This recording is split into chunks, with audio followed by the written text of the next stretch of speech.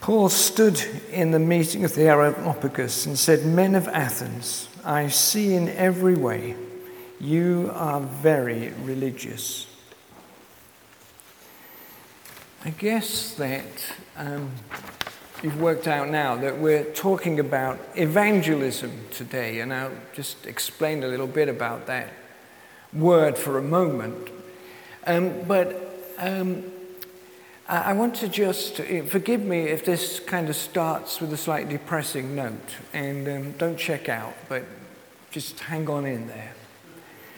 So recently, the statistics were published from the Church of England about the health of our churches. And what you need to know is that between 1983, which was the year that I first became a senior pastor of a church. In that year, 40.3% of the people of this country claimed some kind of allegiance to the Christian faith. In 2014, that 40.3% had reduced to 16%. In the first 10 years of the 21st century, that decline started to plateau a little bit. And unfortunately, it then has accelerated since 2010, although those statistics are slightly pulled out of shape because of COVID and the fact that we couldn't attend worship services during that time. On Friday, I had breakfast with somebody who works at the heart of the church's bureaucracy.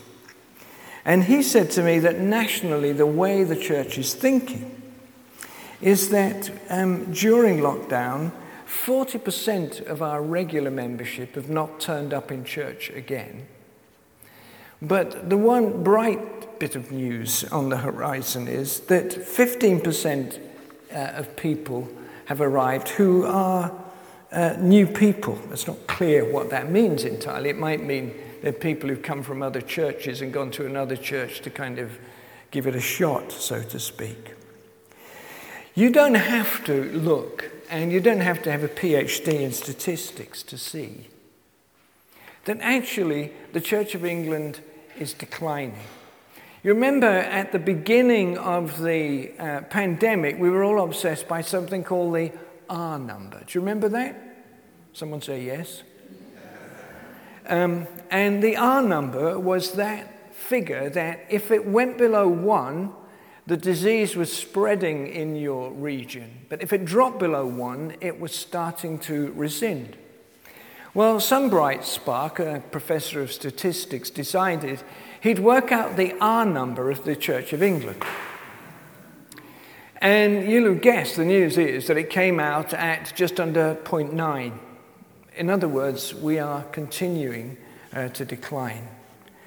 I should say, and this should worry you, especially those of you who've been around churches for a long time, that in 2014, the percentage of people in the age range between 18 and 24, the percentage of people in that age range who claimed any affiliation with a local church was just 2%. In other words, at the moment, it doesn't look like there are many people kind of waiting to take the places of your seats when God decides to call you home to glory. I'm not saying that to depress you, but it seems to me, and this is why I've always had a problem with the House of Bishops in the Church of England, that it seems to me we can only talk about reality because if we talk about anything else other than reality, we can never get a plan together to deal with that reality. One of my massive frustrations as a bishop was that nobody really wanted to know that the church was declining. The data was in front of them, but they didn't want to know. I remember once in the Church Times, by the way, only get the Church Times if your blood pressure is running low and you want to raise it. It said on the front of the Church Times that the headline was, Peter Brearley had just produced his church statistics for the last decade saying, church in decline. Then the subheading was, Bishop's not worried. And I wrote a letter to the Church Times and I said, so what will worry them? I still don't have an answer to that question, as a matter of fact, at 20 years as a bishop almost. So whatever evangelism is, despite Alpha, and thank God for Alpha, for Christianity Explored and these process evangelism courses, which have definitely had some impact on a very small number of people nationally, more so internationally. And if you want to be encouraged, know that the R figure for the global church, taking into account that most of the Western churches are in decline, the R figure for the global church is 1.3. It's growing. But the one thing you could say is, in the Western church, and the Church of England, I think, would be particularly in sharp focus to conclude this introduction, is that whatever evangelism is, we're not very good at it. We don't spread it very well. And the net result is we're all growing old together in church, which is a rewarding process to an extent. But it's not the way that it's meant to be. The root word, the Hebrew word of the word that is translated evangelism, is a word that means the announcement of good news, largely used in the context of good news in relation to battles. It's about the announcement of victory. The Greek word that interprets the Hebrew word, before we get the English word evangelism, is a word that means the announcement of good news, the evangel, the euangelion in Greek. The Church of England loves that oft-quoted, cliched phrase of Francis of Assisi. Francis of Assisi said this. He said, preach the gospel at all times. Someone say amen. And then he said, use words if necessary. The Church of England loves that because it gets them off the hook of preaching the gospel. The gospel that changed my life, and if you're prepared to embrace it, if you haven't already, will change your life dramatically for the good. The reason why St. Francis is so wrong, I mean, we all know broadly what he was talking about, but he wasn't talking about evangelism. We all know what he meant, but in Romans 10, verses 14 and 15, Paul is speculating to this church in Rome as to how it is that people become Christians. And what he says is, I don't have time to read this all to you, but the conclusion is, faith comes through hearing, and hearing through the word of Christ. And Paul goes through this thing saying, how will people hear if no one ever preaches it to them? No, says Paul. Faith comes through hearing, and hearing through the word of Christ. You can preach the gospel without words. You can do as many good works as God calls you to be, but on their own, they will never, ever lead people to Christ via the good news about Jesus. Incidentally, I slightly struggle with the book that we're using because I don't ultimately believe that evangelism is a spiritual discipline.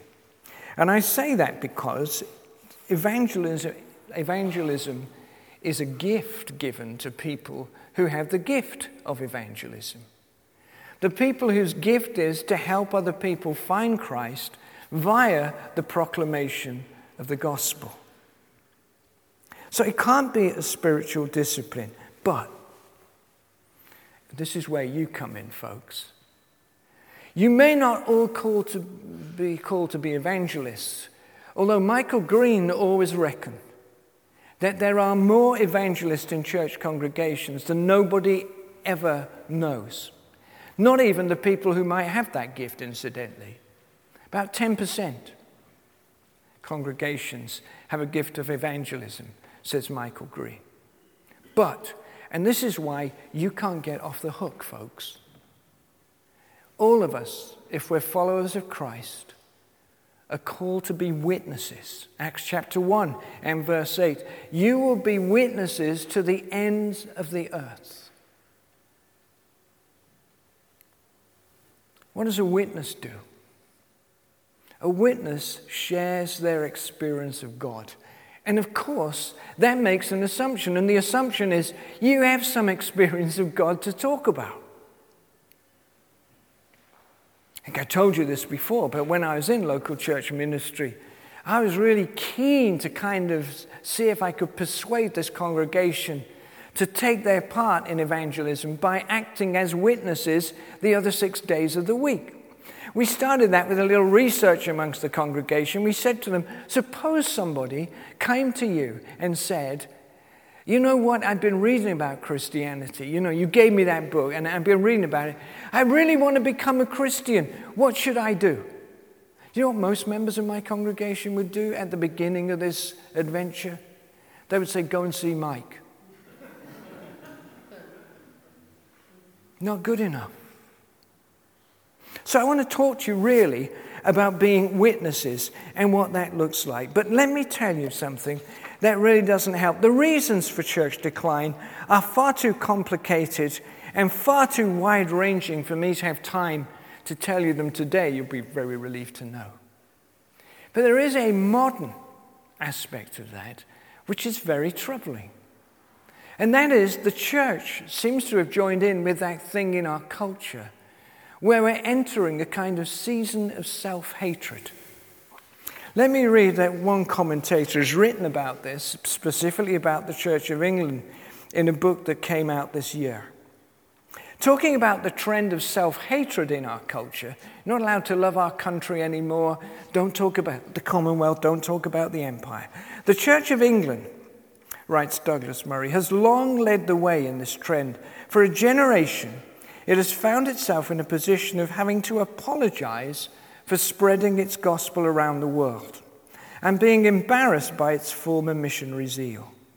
In recent years, it has also decided to take upon itself the most hostile possible critique of itself. If you really don't believe in this thing, if you really think that everything to do with the church is something to be despised and we need a new game plan, this is not a message for you. So let me just offer you some thoughts as we go through. One of the things, we read that the risen Christ told us we're all witnesses. The closing words of Matthew. And I know that people's final words on planet Earth are either very helpful or very not. Remember what Jesus said before he parted company with his disciples. Go and make disciples of all nations. Go. We're obsessed with getting people to come to church. Jesus says, no, go. Go into all the world and make disciples of all nations. Peter, writing in 1 Peter chapter 3 and verse 15 says, be prepared to give a reason for the hope that's in you. And what would you say? Somebody came to you and said, I'd love to become a Christian. What should I do? I know what you say. He said, go and see Mike. Go and see Clive. Go and see Russ. Go and see Susie. But being a witness means you have to take some responsibility. And as an evangelist myself, I can tell you that my job, our job, is made so much easier when you do your job. It's an awesome responsibility to be a witness for Christ. Do you get that? That some people will make up their minds about Jesus Christ on the basis of what they see in your life when you're not in church. That's an awesome responsibility, in my view. So we come to Acts chapter 17.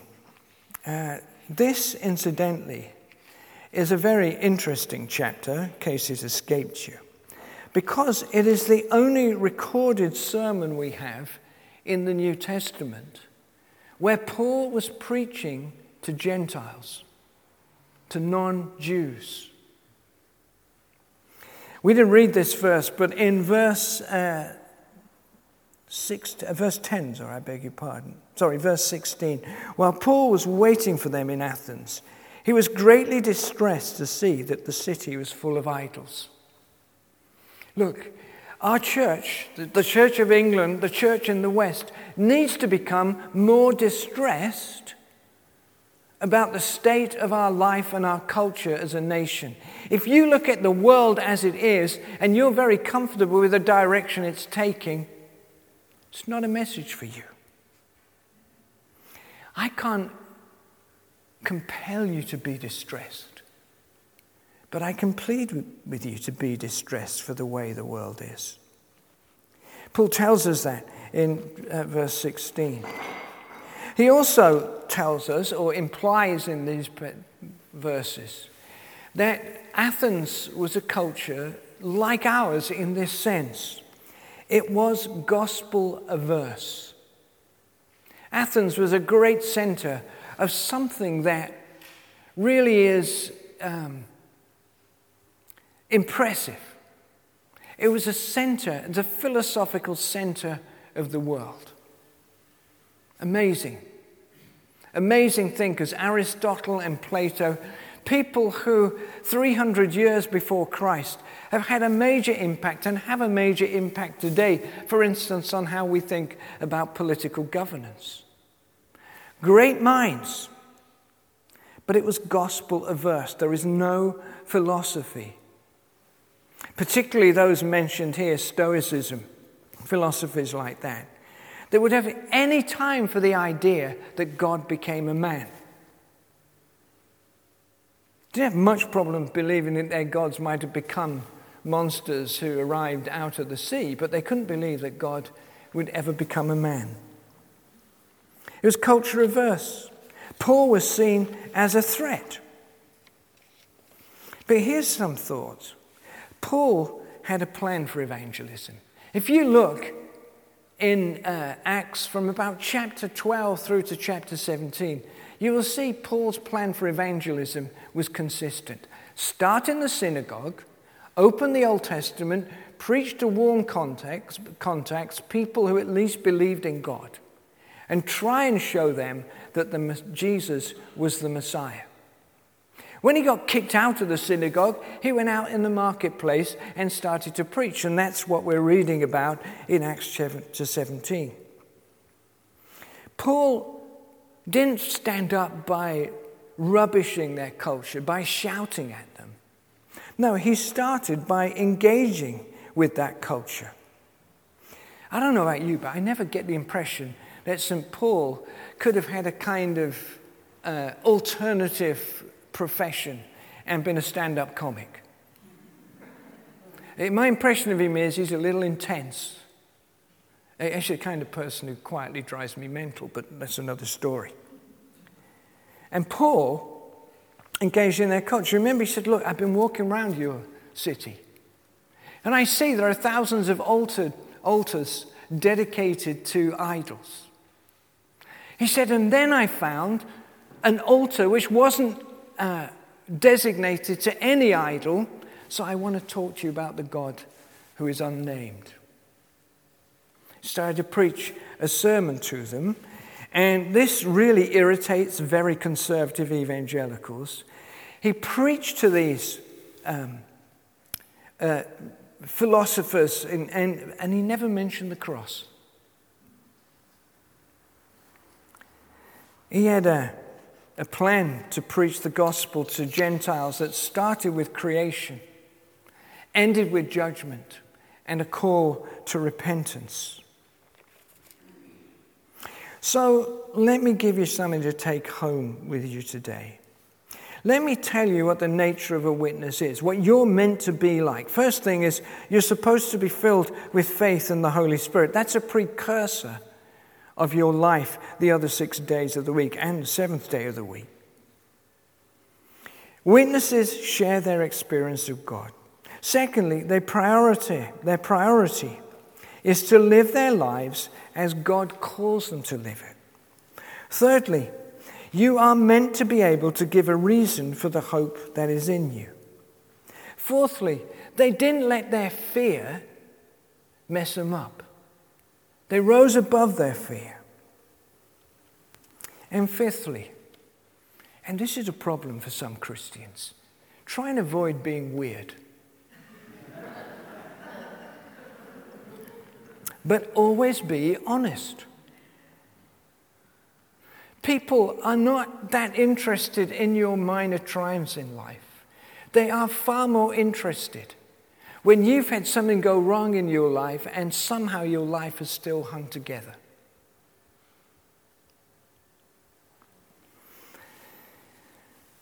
So, some practical things for you. One is, I want to invite you today, if you've never taken this witness thing seriously, start now. Start now. Start to think about that as you leave this church this morning. Secondly, start by praying. Pray about the people you know, and please God you do know some people who are not Christians, and pray for them. Pray that you will become a meaning maker in their lives. Thirdly, get exercised in your faith by exercising menial and undramatic acts of love. See, I told you at the beginning that you're supposed to bring cake to church next week. That means we can feed our faces. But how many of you will think about baking a cake for an unbeliever this week and taking it round and just giving it over to them? It says in our culture that the act of writing a letter is gone now. We're all emails, aren't we? Well, I suppose an email can convey God's love. I personally like to handwrite a note myself. That's probably, you're thinking, he's just told us not to be weird. Drop a note to somebody, an unbeliever, especially if you know any unbelievers who are going through a very hard time in life. You could pick up a phone and call somebody who's an unbeliever. Try and encourage them. Try and say something. Is there seriously anybody in this church this morning who couldn't do that? Incidentally, if you're a lousy baker, don't bake anybody else a cake.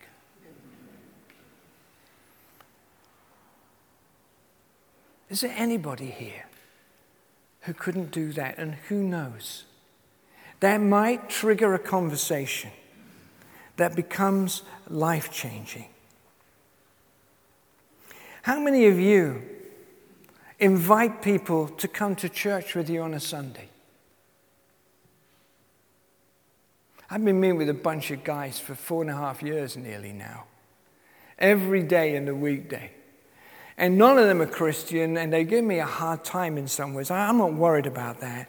But in that 4.5 years, I've constantly invited them to come to church. I thought it'd be a big attraction to say to them, come Sunday, I'm preaching. Yeah, that worked well.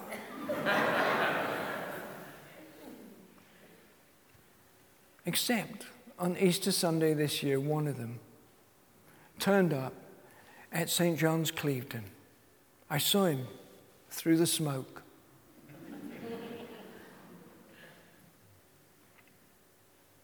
I'm just, I'm claiming that before God as a minor triumph. But maybe it's a start. Suddenly, we can talk more openly about the gospel.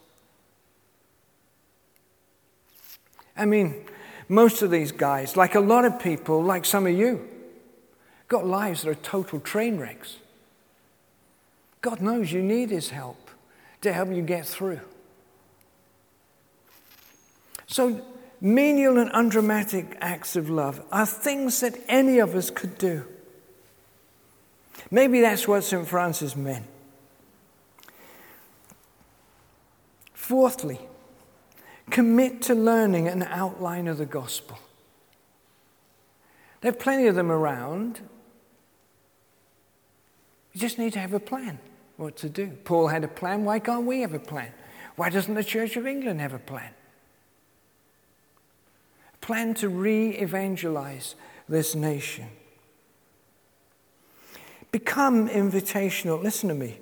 You know, I know this is the way you think. But if you asked a friend to come to church and they rejected your invitation, you're scared that that might mean the end of your relationship forever. Here's my question. If somebody ditches a friendship with you on the basis that you once invited them to church, what kind of friendship was it in the first place? Stick your neck out for Jesus, for crying out loud. I think I'll write a chorus called that. And finally, I started out by being really depressing, giving you the news. You know, there's only one statistic in the whole of the Church of England that's vaguely positive. And it's this, that apparently children's work in cathedrals has increased by 4%. Throw your hats in the air. That's certainly true of Bristol Cathedral, and that's partly because quite a lot of overseas people who came to the cathedral thought it was a Catholic cathedral. And we were not quick to disavow them of that. But I want us to end by saying there is a great, great opportunity here. Every day, you pick up your newspaper, you turn on the television. We're in for hard times, guys.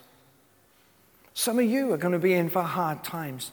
I don't know what your financial situation is, but I imagine if it's anything less than stable, you're a little concerned about what you're going to have to pay to switch your heating on and to eat and to do the things that we've enjoyed probably in a way that we've taken for granted for a long time.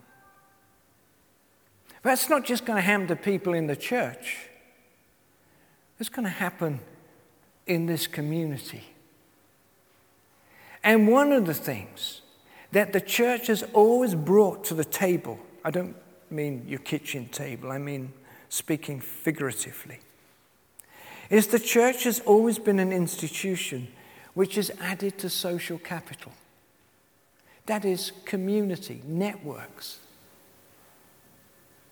And if ever there was a time needed for the church to stand up and build social capital in our culture, not instead of the gospel, but alongside the gospel, surely to God, this is it.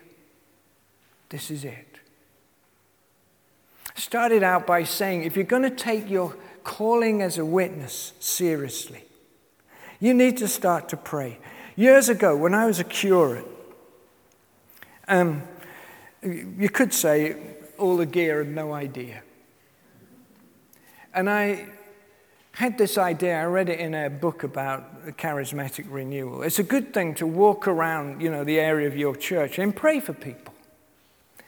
And I read that, never did it. But I did, I was walking along one day. I suddenly thought, I could pray. So I prayed, Lord, send me somebody who I can witness to. And literally, I'm not kidding, suddenly this woman fell on the floor in front of me. I mean, I know it's my normal impact, but fell on the floor in front of me.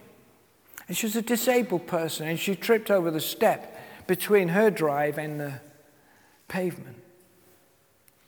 I helped her up, took her into her house, and she offered me a cup of coffee.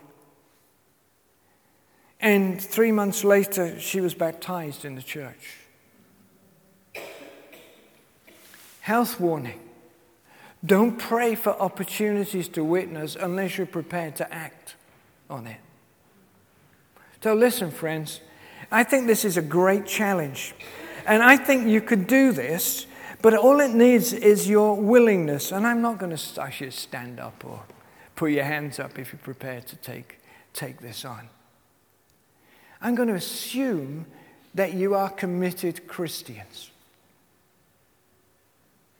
I'm going to assume that you may not have been doing this for a whole bunch of reasons. Fear, can't be bothered, whatever.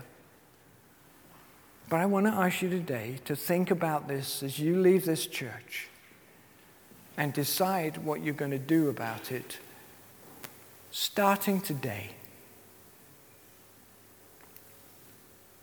Paul, in a very averse gospel culture, preached his funny little sermon, and we're told a few people came to Christ, including a man called Dionysius, who was an influential person in that city. The revolution had started there, and it can start in Clevedon. And it's not just down to me, it's down to us. Let's pray. I'm just going to leave a moment's silence, and I'm going to pray that during that silence, God's holy fire will come upon us.